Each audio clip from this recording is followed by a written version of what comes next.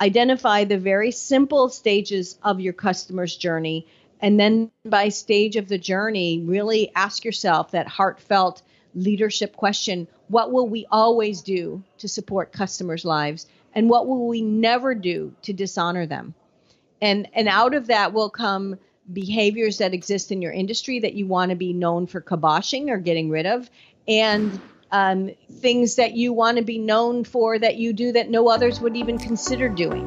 Welcome to the Lifestyle Edit Podcast, a show about creative female entrepreneurs and the businesses they've built. I'm your host, Naomi Mdudu, the Lifestyle Edit founder, business strategist, and coach to creative female founders ready to scale their businesses with intention. Each week, I sit down with a guest to pull back the curtain on the strategies successful entrepreneurs are implementing to scale their income and increase their impact. We are cutting out the fluff to give you weekly insights to uplevel your mindset and tap into your infinite potential to create a life and business you love on your own terms. I hope you enjoyed today's episode. Now let's begin. Jeanne, welcome to the Lifestyle Edit Podcast. Thank you. Gosh, I'm so happy to be here with you. I am so happy to be here with you. I have been curled up over the long weekend with your book, so I'm very excited to deep dive with you on all things customer focused. So just to kickstart us off, can you just give us a bit of background about your professional journey that's kind of led up to this point?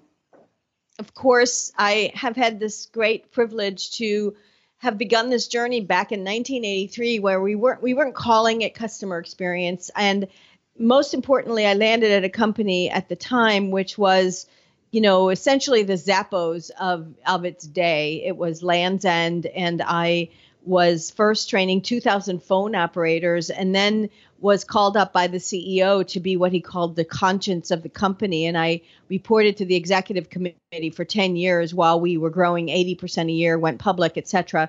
And after that, I decided that would be my career, which was uniting organizations in this role that had never really been held before, a customer experience leader or chief customer officer. And I went on to report to the executive committee or the CEOs of Microsoft, Allstate, Mazda, and Coldwell Banker, in addition to Land's End, of course. And that's what I do now. I coach organizations on how to earn the right to grow by improving customers' lives. This is my fourth book, because every time I write a book, I do it because either the world has shifted or I want to find a newer, easier way for people to do what I call pushing the customer rock up the hill. I also am the co-founder of an association called the Customer Experience Professionals Association that we established to unite practitioners in this new and burgeoning area of work. So this is all I've done my entire career, hitting about 35 years now. Wow. So what would you say have been some of the biggest changes in the industry since your last book? Well, it's interesting because I wrote my first book called Chief Customer Officer in 2006 and then rewrote it almost 98% new in 2015, because three big things had occurred. Certainly social media, which is a gift to those of us doing the customer work, because it's not about what you say you are, it's what customers say your behaviors are. The understanding with financial economic downturns and shakeups that organic growth from your existing customer base is as important, if not more, in most cases, than simply looking at acquisition and new sales. And this notion and understanding that while companies become good and grow, especially your early companies, what will happen is areas of expertise are built. People call them silos. And it's important that they're built because there's competencies, but as you grow, you need to keep uniting them, because otherwise that's the divide that creates a lot of this frustration and friction and uncomfortable situations for both your employees and customers. And so the last big thing really is organizational, that CEOs around the world are realizing that the silos don't unite on their own. Sometimes for a period of time, there needs to be someone or a group of people making sure you're looking at the customer's life, not reporting out silo by silo. So I'd say those are the three really big things. Certainly AI and data and other things are hitting the transom and becoming important. But what's critical is that those don't become shiny objects, that they're looked at as tools to enable improvement of the life, that they're not the story unto themselves. Yes. Oh, I so love that you are really pioneering this conversation, because I think, yes, with our obsession with growth as founders, we forget that we need that permission from our customers. And I talk about it a lot on the podcast, but someone that I really love is Amazon founder Jeff Bezos. And I learned so much just listening to some of his interviews about how he's always saying that Amazon is a company that is customer obsessed over competitor obsessed. So I'm really excited to kind of delve into what that means and what that looks like in practice over the course of this conversation. So in the book, one of the things that I love is that you really break things down into the what, but also the how. So you have this 5-step plan for kind of evaluating your current behaviors and implementing actions at every level of a business. So can you just walk me through what some of those steps are? Sure, of course. What's interesting is because I was a practitioner first, that's always what drives how I write and how I coach companies, which is that you can't boil the ocean. And that for me, when I was writing this book, I wanted to organize it into 4 categories that define all of our lives as customers, and then an evaluation or audit tool to level set and give you a reality check on where you are today. And so the 5 are: first, evaluate how you're enabling employees to thrive. I call it bringing the best version of themselves to work, or letting congruence of heart and habit be part of how you operate. Are people enabled to deliver care? Are there any things that you do that prohibit them to act in good conscience? Do you talk out of both sides of your mouth in terms of what your priorities are, as our moms would say, and you say be customer focused, but you give them so many rules or deadlines or quotas, or ask them to act in certain ways that aren't congruent with how we would want to behave normally. And that's in the first chapter called Be the Person I Raised You to Be. So that chapter walks you through really a process for evaluating and understanding where you are today and enabling your employees to thrive. I would love to stop you there, actually, Jeanne, because I think that is such an interesting point, and I'd never really thought about it until I was reading it in the book. That yes, there is this tension that we will say to our teams, yes, we need to hit these kind of benchmarks, but yet very often that could be to the detriment of what we're saying, the type of experience we want to give our customers. And it's funny because I was talking to somebody else on the podcast recently, and she was saying the same thing with her team, with customer service, with things like returns and, making exceptions. And her team were being very kind of hard fast with the customers. These are our rules. And of course, that is what they call. Yeah, they're called policy cops, right? Yeah, but that's what they'd been told. But there sometimes can be this disconnect. So I thought that was a really interesting point. Yeah, it is. And, again, we're quarterly inclined. We're all looking at red, yellow, and green dots. And again, the thing about the way I wrote this book, I was very, very careful. This isn't about shaking a finger or indicting anyone or saying you're doing it wrong. But these things seep in. Everybody, for the most part, we're good people. We go to work, we work hard. But the pressures and these requirements we put on ourselves inadvertently cause employees and customers pain, because employees don't want to deliver these messages either. Yeah.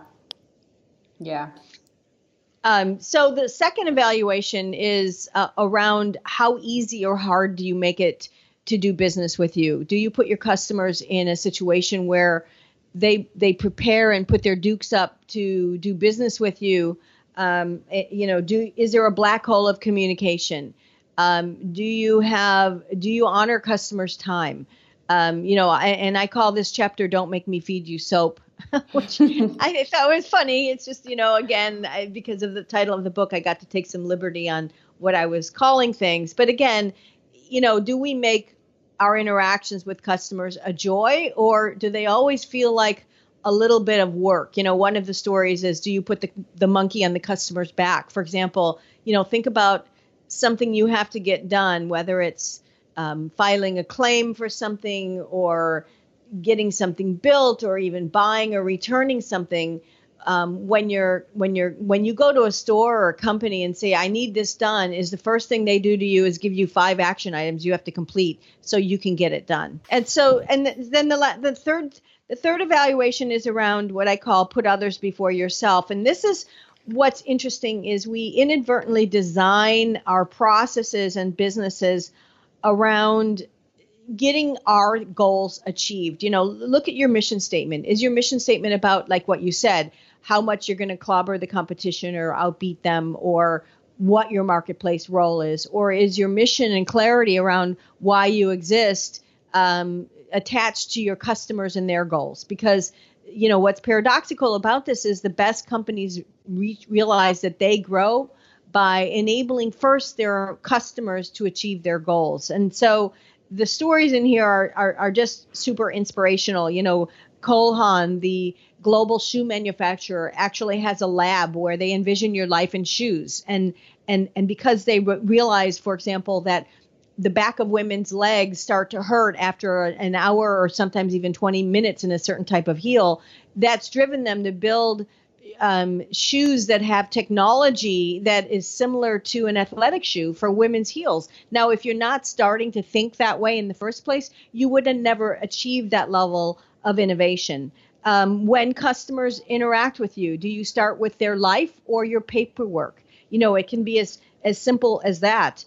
Do you design in empathy and care? And what's different about what I say in this chapter is not about the front line, but rather designing in. It's about wiring in humanity into your operating model. For example, Mercedes-Benz, when one of their lessees dies, they reach out to they find the family, reach out to the family, and at no cost and at no penalty will take the car back or pass it on to a family member, again, waiving any fees of transfer, etc. In addition, though, most importantly, they start with saying they're so sorry. They give them some lovely gestures to support them in that time of life. So the notion here is, if you know when your customers are vulnerable, you have an opportunity to actually wire that into your processes and your policies. And so that's how this chapter goes. It's really about redesigning for customers' lives. That is so true and so important. And it's something that I'm now really thinking about. How can I continue to support and, allow my clients to feel held, whether I am currently working with them or whether they're a past client? I guess just to touch on that chapter in particular, at what stage should people be thinking about this? Because I asked you this question because I know there'll be lots of people listening who are in that hustle early stage of a business. So some of those sorts of elements, they know intellectually that it's worth doing, but they're still trying to juggle everything. Well, what's interesting is several of the case studies in this chapter are actually about what early stage companies did that made them grow tremendously. For example, Warby Parker, the now renowned and beloved glasses company, who has retail stores all over, started by wiring in humanity.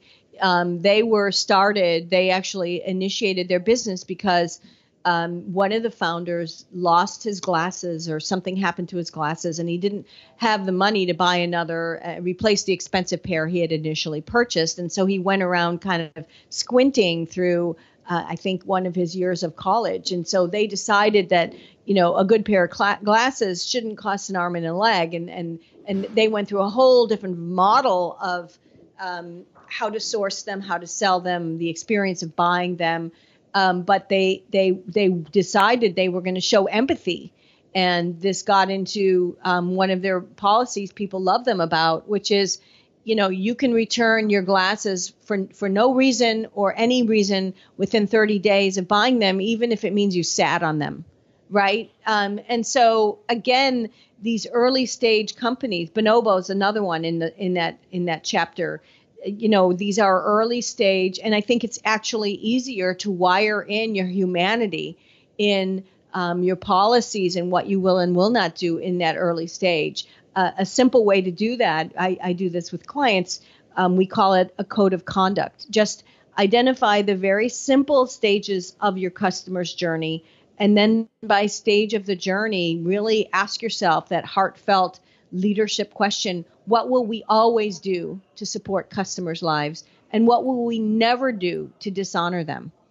And out of that will come behaviors that exist in your industry that you want to be known for kiboshing or getting rid of, and things that you want to be known for that you do that no others would even consider doing. What if I told you that I have a group of like-minded women to connect you with who are at a similar stage of business but with different strengths and challenges? Women who are ambitious and ready to do the hard work like you, who you could crowdsource your ideas with and get constructive feedback in a safe, confidential space. What if I told you that you could tap into this group not only for support and accountability, but for insights into the strategies that are working and in real time? That's what the TLE Accountability Circle is all about. It's a monthly membership community for entrepreneurs who want to learn from like-minded founders and be held accountable for taking steps to realize their goals. Take your business and impact to the next level and transform your mindset in this amazing group. Apply today via the link in our show notes.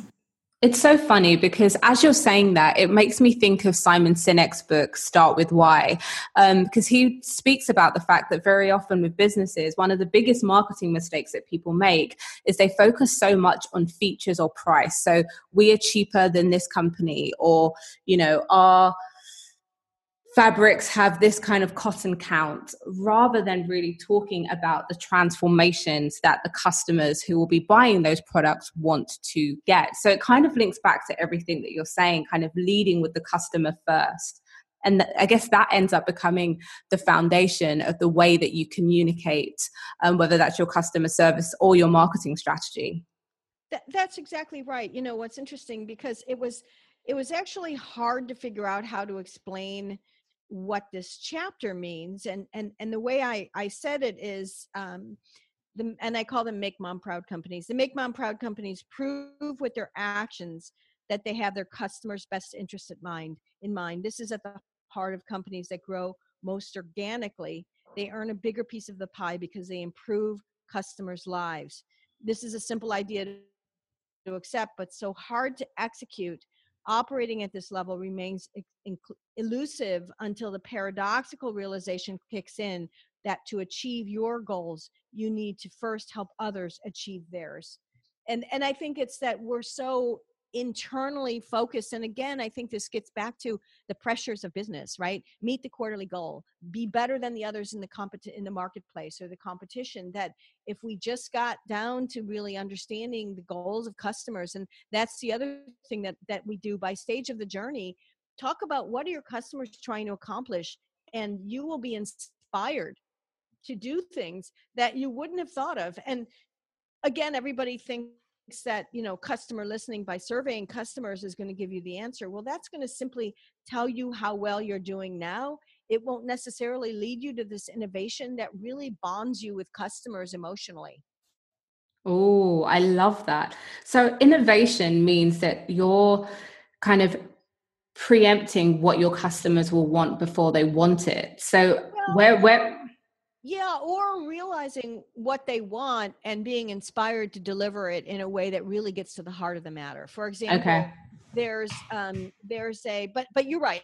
I mean, there's a little bit of Apple in there, right? The whole point of that Steve Jobs said, we could have never asked people to design or give us feedback that would have led to the iPod, for example. Nobody could have imagined it, or the iPhone. But there's a great story in here about a hotel group, a very exclusive, called the Dorchester Collection. They have very high-end hotels, and what they were getting was a lot of comments and complaints about their breakfast service. Now, if you're an everyday company or looking at this, even with a disciplined voice of the customer eye, what you're going to start doing is chipping away at the breakfast menu, right? Well, we need to have more bacon, or we need to do this. But what they did when they went deeper was they got past the first level of complaints and said, why is this occurring?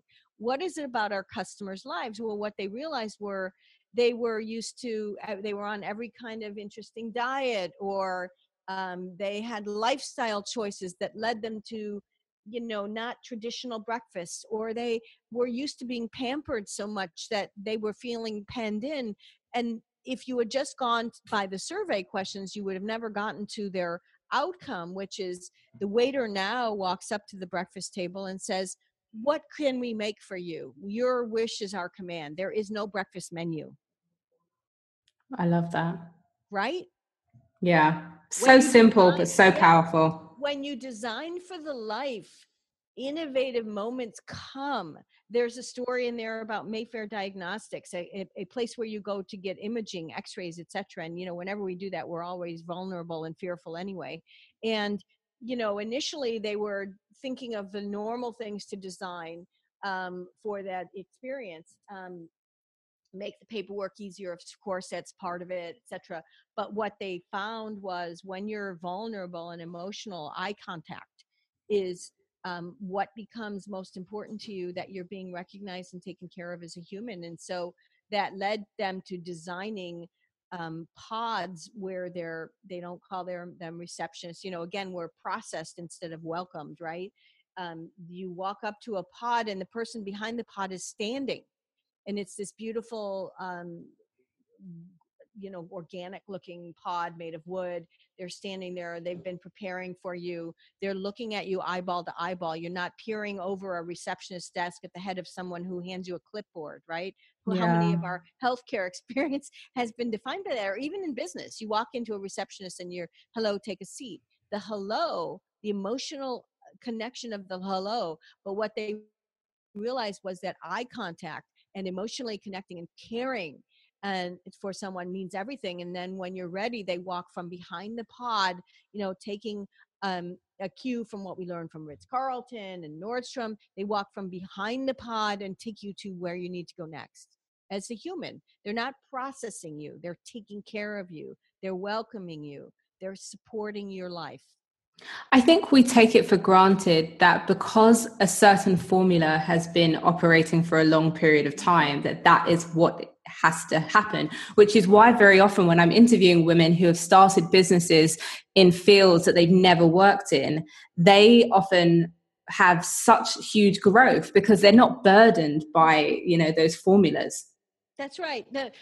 Throughout the book, what I also had done was I hired a wonderful man who did comics for me, and then we wrote all the little blurbs at the bottom of them.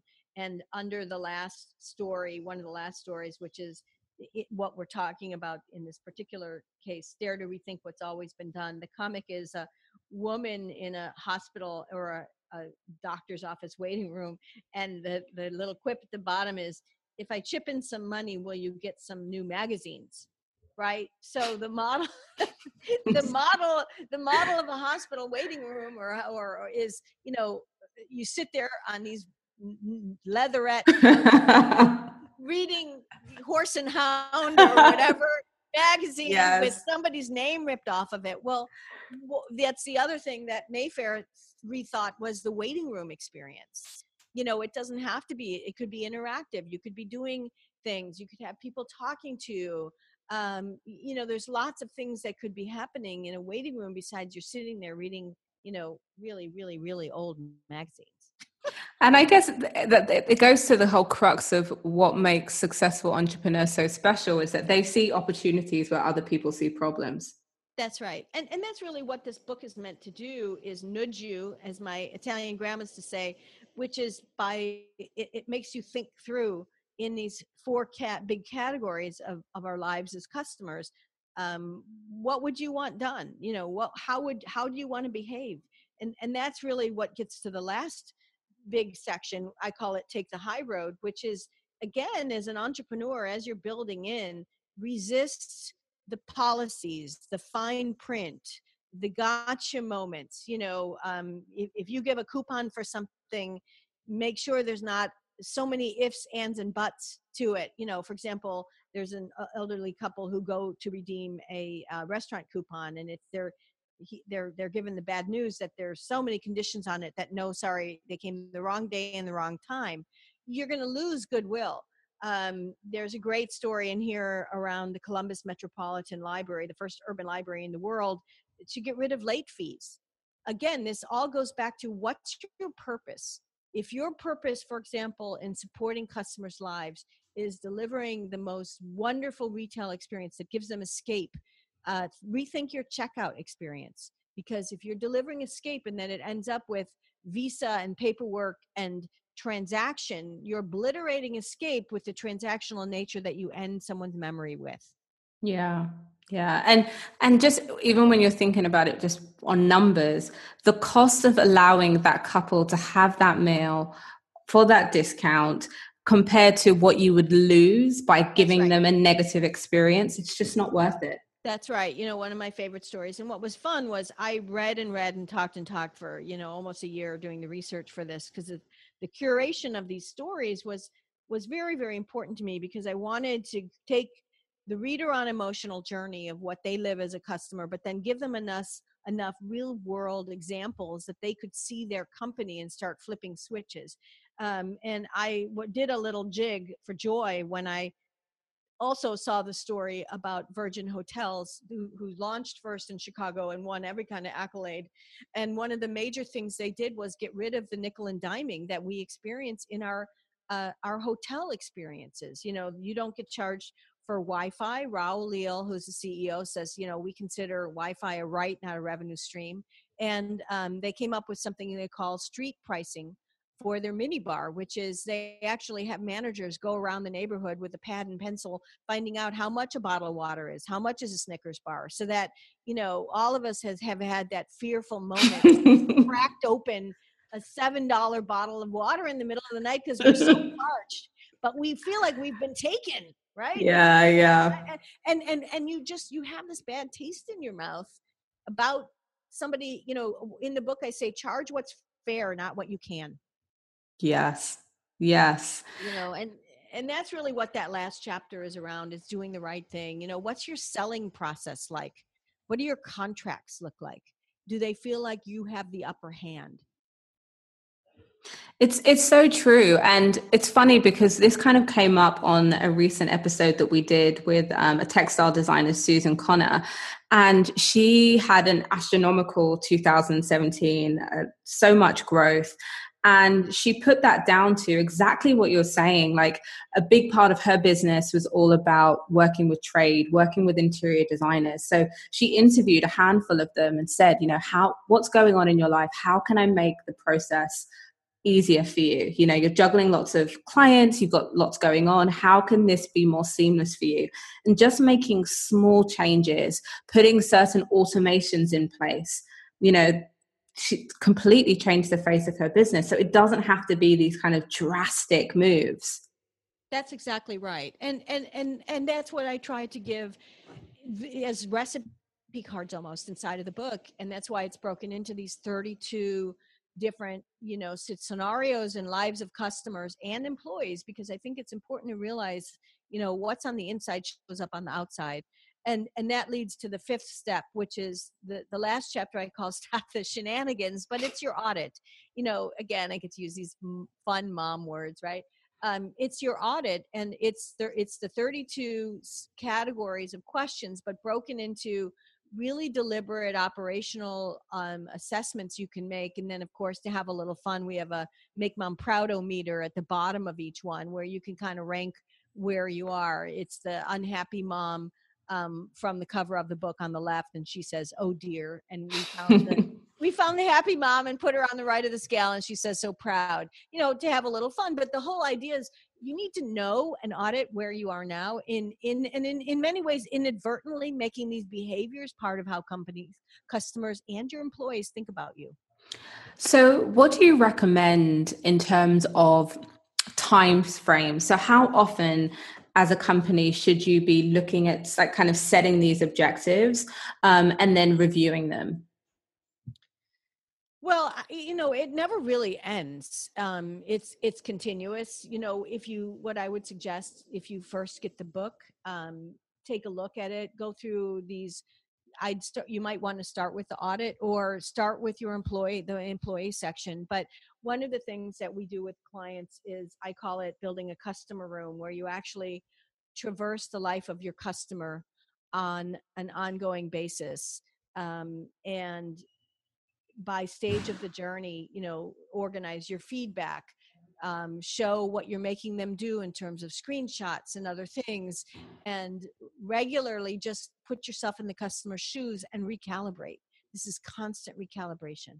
Yeah, definitely. And I guess this is where there can be that struggle and that kind of tension as a founder.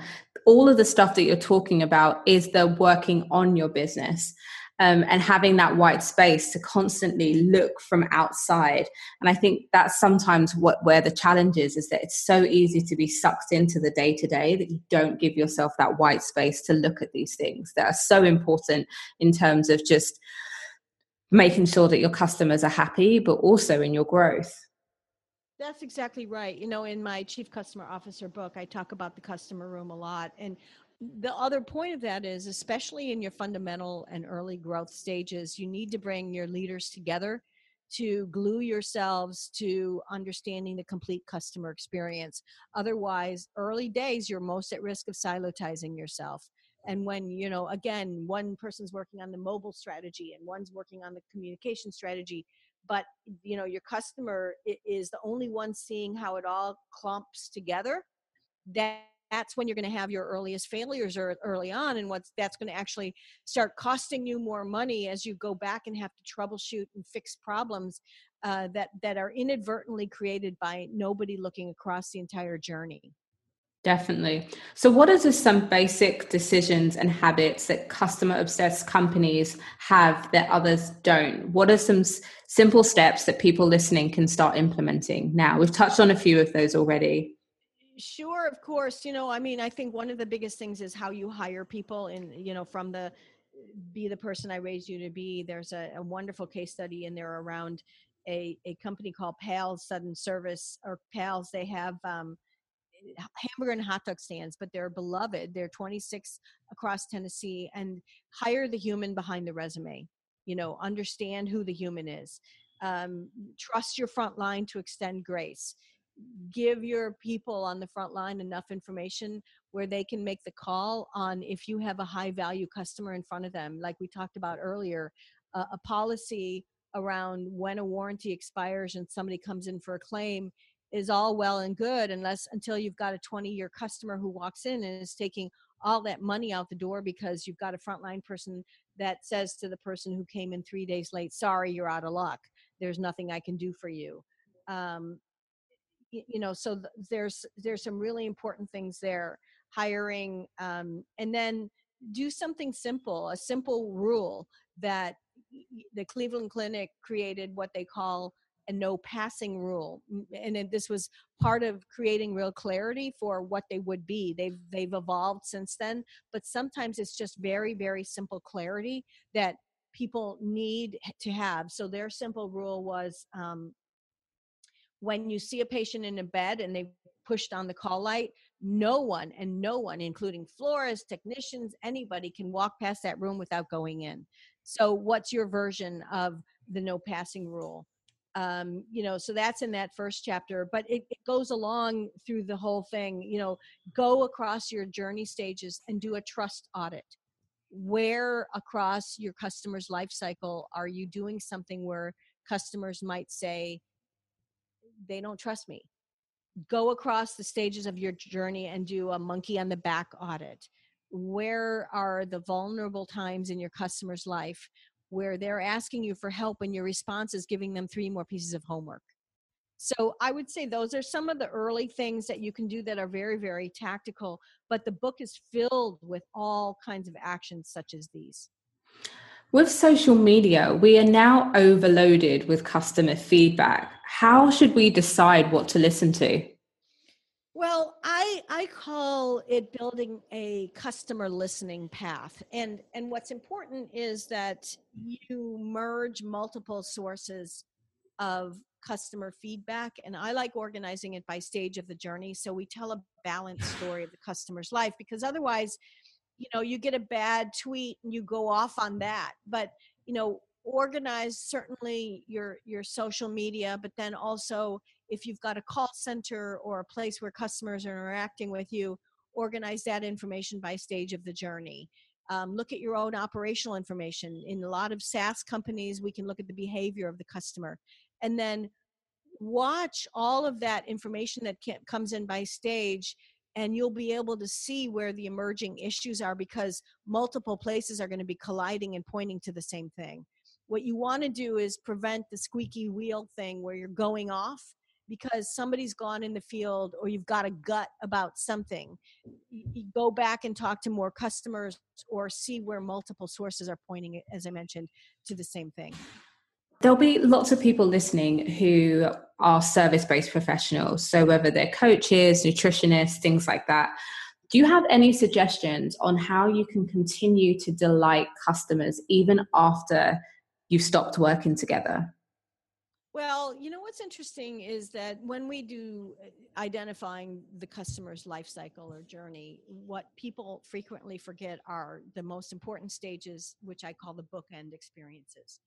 The first stage is no strings attached, knowledge and information to be a thought leader and help people in their lives. And that stage actually needs to be at the beginning of your journey and at the end of your journey. The difference is the end of the journey stage, it's not actually the end, it will deliver them back to you if you provide them with information. I call it the me experience. So you've been working with a customer or client and you now know who they are. Continue to provide information. Make sure they opt in, but provide them with information that's beneficial and valuable. Give them audits.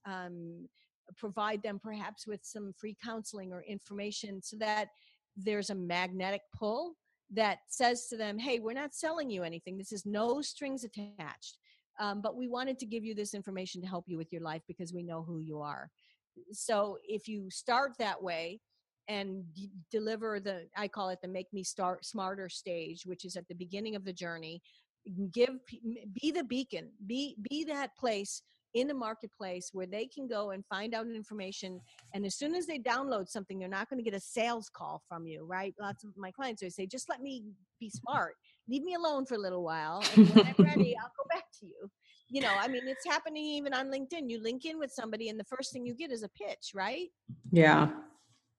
So that first stage, and then the me stage, which is make me smarter. But now that you know me, make me smarter with relevant information that says you do know me. You know my life. You're supporting me. It's not about selling. It's about you remember that I'm out there. Oh, love that. Love this conversation. So many amazing takeaways. How can people learn more about all of this? So obviously we've got the book.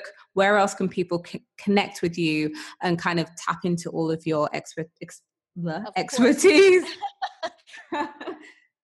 Yes, the book everywhere where books are sold, Amazon, any place that you'd like to buy a book. Of course, it's everywhere now. My website is customerbliss.com. I married a man named Bliss, so customerbliss.com. We also have a lovely website that if you want to put it up for people, you can for the launch. And hopefully as people are reading the book, they'll contribute. It's called makemomproud.com. There's dashes between make-mom-proud.com. And there we've got people all around the world posting a picture of their mom and how she inspired them and how they take that to work with them. Love that. Thank you so much for today. You're welcome. It's such a pleasure. And I hope this is giving people real value. So that's it for this week's episode of the Lifestyle Edit podcast. You can download more episodes of this podcast and subscribe in Apple Podcasts or iTunes. If you enjoyed what you heard, we would love a review or recommendation. It's the #1 way for us to share these stories and insights with as many creative female entrepreneurs as possible. And don't forget, all the information on how to join the TLE community is in the show notes, or simply head to thelifestyleedit.com to sign up.